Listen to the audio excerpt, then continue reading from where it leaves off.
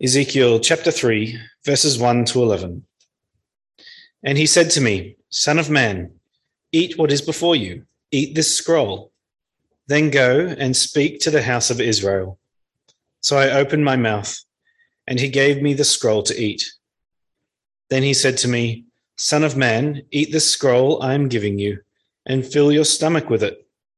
So I ate it, and it tasted as sweet as honey in my mouth. Then he said to me, Son of man, go now to the house of Israel and speak my words to them. You are not being sent to a people of obscure speech and difficult language, but to the house of Israel. Not to many peoples of obscure speech and difficult language, those whose words you cannot understand. Surely if I had sent you to them, they would have listened to you.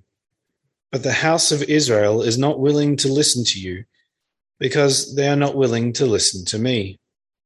For the whole house of Israel is hardened and obstinate.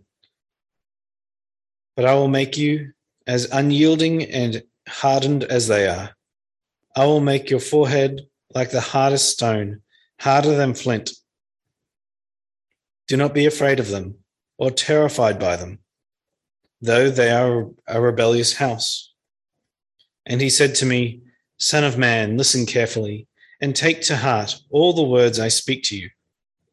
Go now to your countrymen in exile and speak to them. Say to them, this is what the sovereign Lord says, whether they listen or fail to listen. Here ends the reading.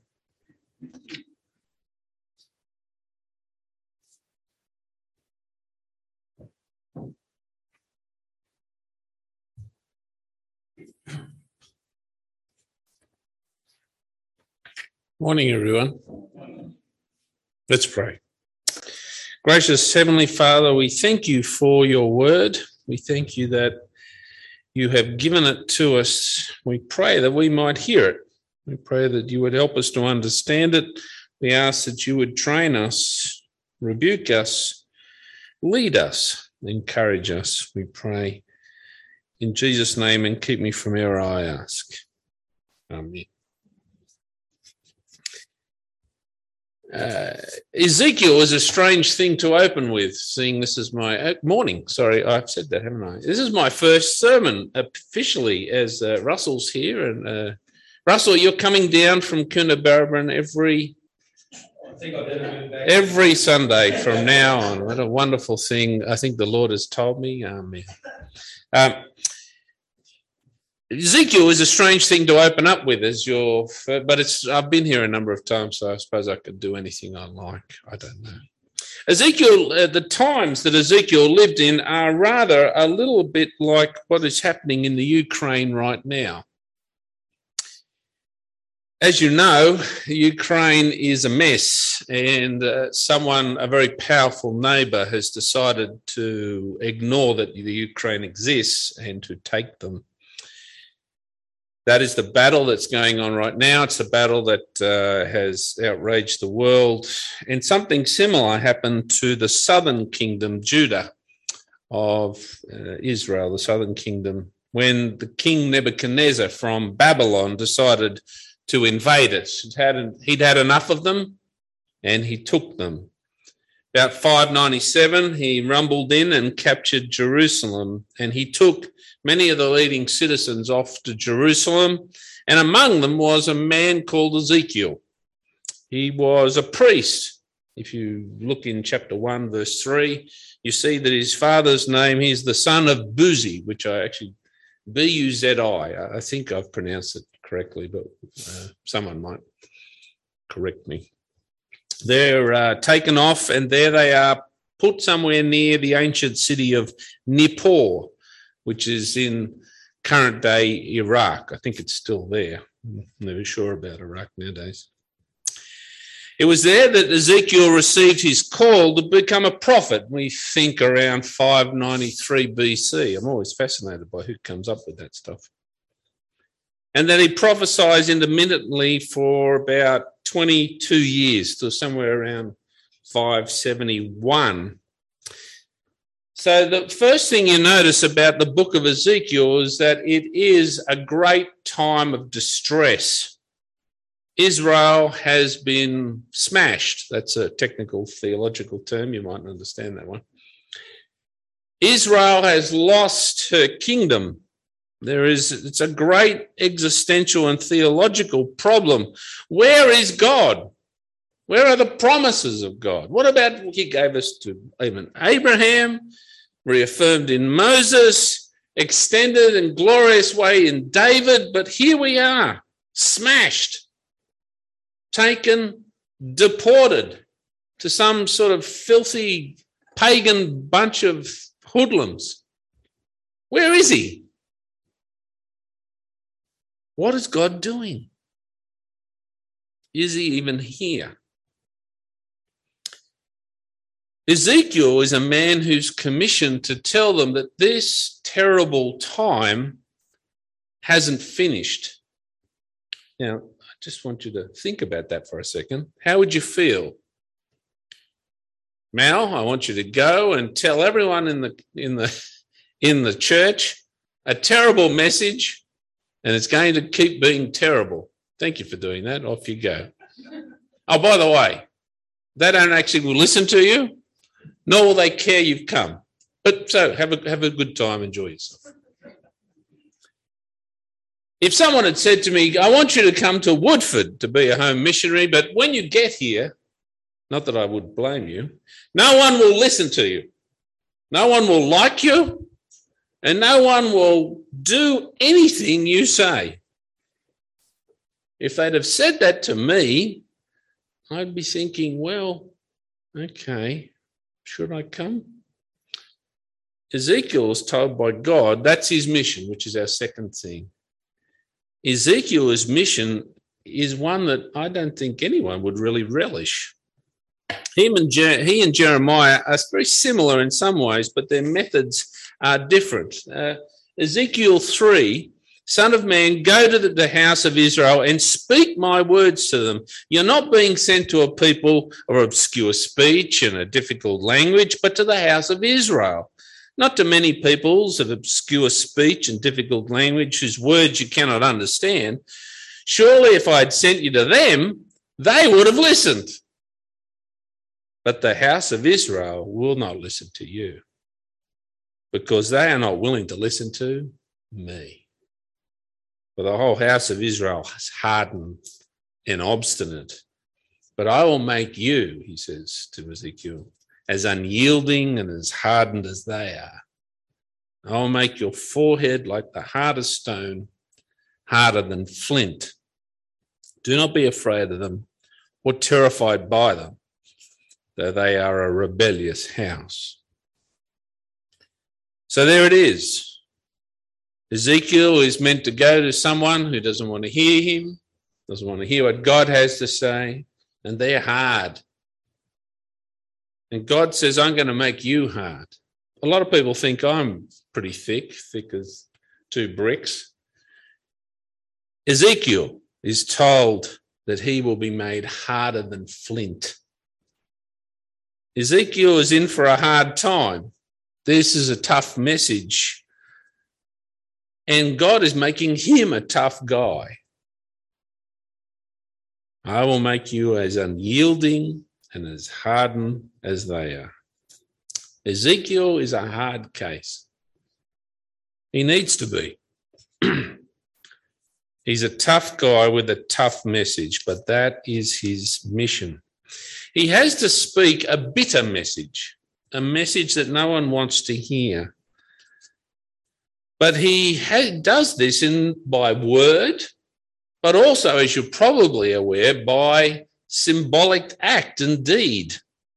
And sometimes he does that by silence, which is an interesting thing. You're probably thinking, wouldn't it be great if Keith got the mission of silence right now?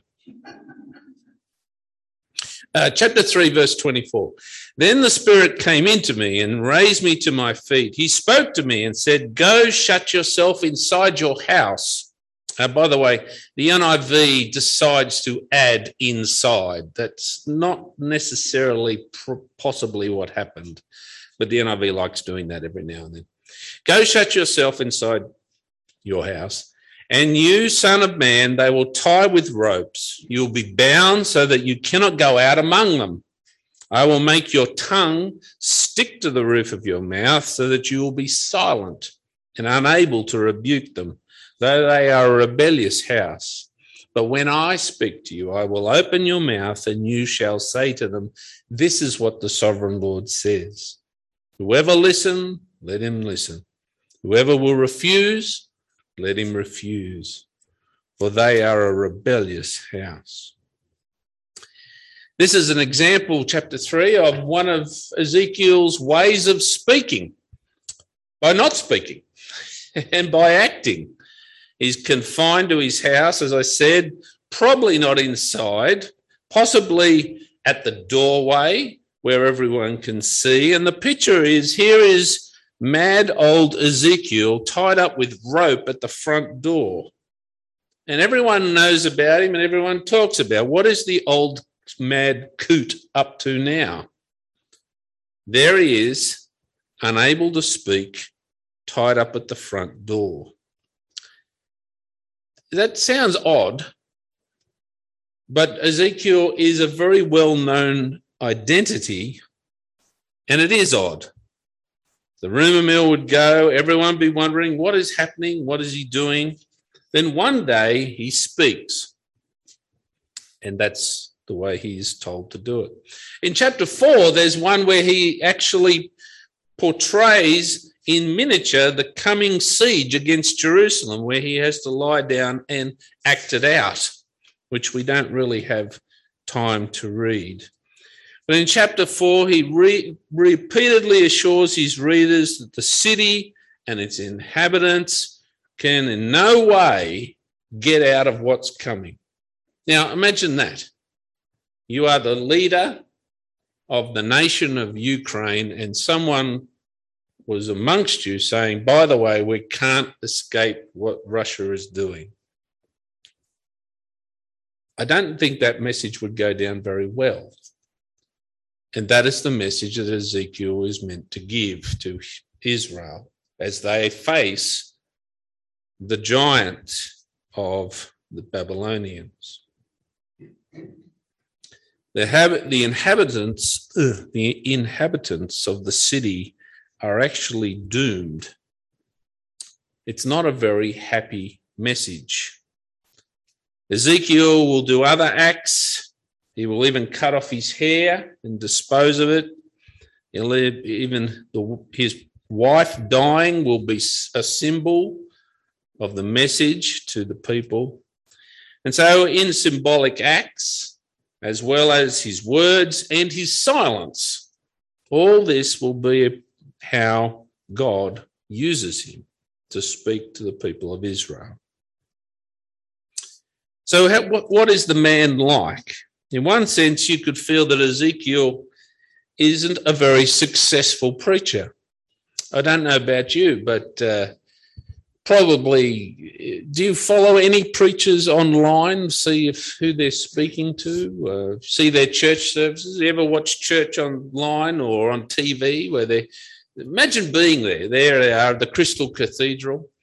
And it's not COVID, so forget that. Let's say it's after COVID or before COVID. You're at the Crystal Cathedral. Not that you should watch that program. But anyway, what do you get? You get the sense that there are a lot of people there. You get the sense that it's a big production.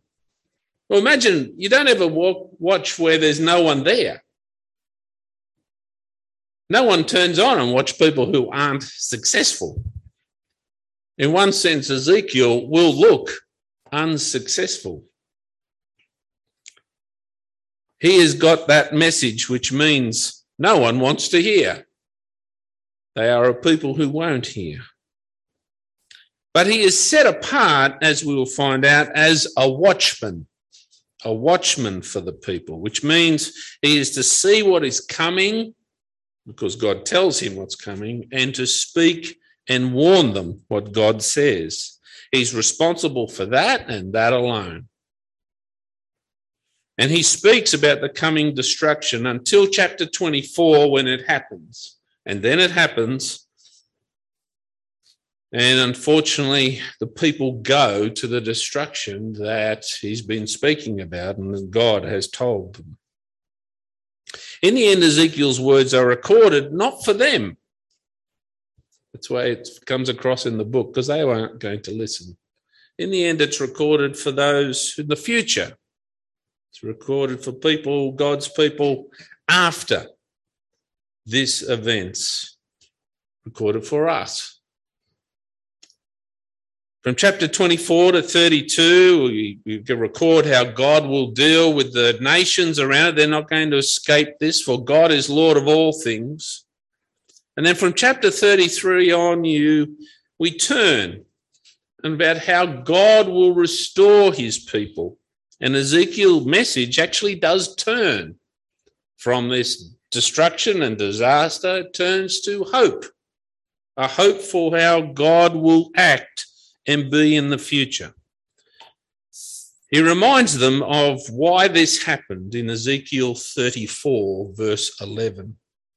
This is what the sovereign Lord says: I myself will search for my sheep and look after them, as a shepherd looks after his scattered flock when he is with them. So I will look after my sheep. I will rescue them from all the places where they have scattered on a day of clouds and darkness. I will bring them out from the nations and gather them from the countries, and I will bring them into their own land. Ezekiel 34 talks about how they have had a succession of bad shepherds. How they have people, we know they don't listen, we know what they're like, but their leaders have not led them in God's ways. And the nation is far away from where God wanted them to be and how they promised to be. Ezekiel 34, with the hope message, tells them how we're going to get out of this mess. We're going to get out of it because God himself will come. God himself will shepherd. God himself will gather his people, notice, from the nations, and bring them to himself. These promises were left unfulfilled at the end of the Old Testament, until a man walked in Galilee, as we like to say, when God came in the person of Jesus, the one who would come and call himself the Good Shepherd. The bad shepherds had led them to disaster. They did return eventually, as you know very well, from exile. But the promises of God never came to their fulfillment as they might have expected until Jesus comes and says, I am the Good Shepherd. The Good Shepherd lays down his life for his sheep. I am the Good Shepherd. I know my sheep, and my sheep know me. Just as the Father knows me, and I know the Father, and I lay down my life for the sheep. Ezekiel will remind us of how God has had to do the work to save us, that we couldn't save ourselves, that we are actually people who don't listen. We are people who have wandered and sinned and are far away. But God came in the person of Jesus, because the other thing we're reminded of is he's known us from before all creation. He's known us and loved us. And though we are not part of historical Israel, we are part of his people. That Jesus came that he might die in our place, as 1 Peter 3:18 would say, Christ died for sins once for all, the righteous for the unrighteous, to bring you to God. He was put to death in the body, but made alive in the spirit. Jesus came that he might gather his people from the four corners of the world, and we are here sitting in Woodford today because of it. Ezekiel links us to the promises of God because it speaks of how God will act in the person and so of our Saviour, Lord Jesus. We are here directly because though we could not hear, God opened our hearts by his Spirit and brought us into his kingdom because our Saviour came and died.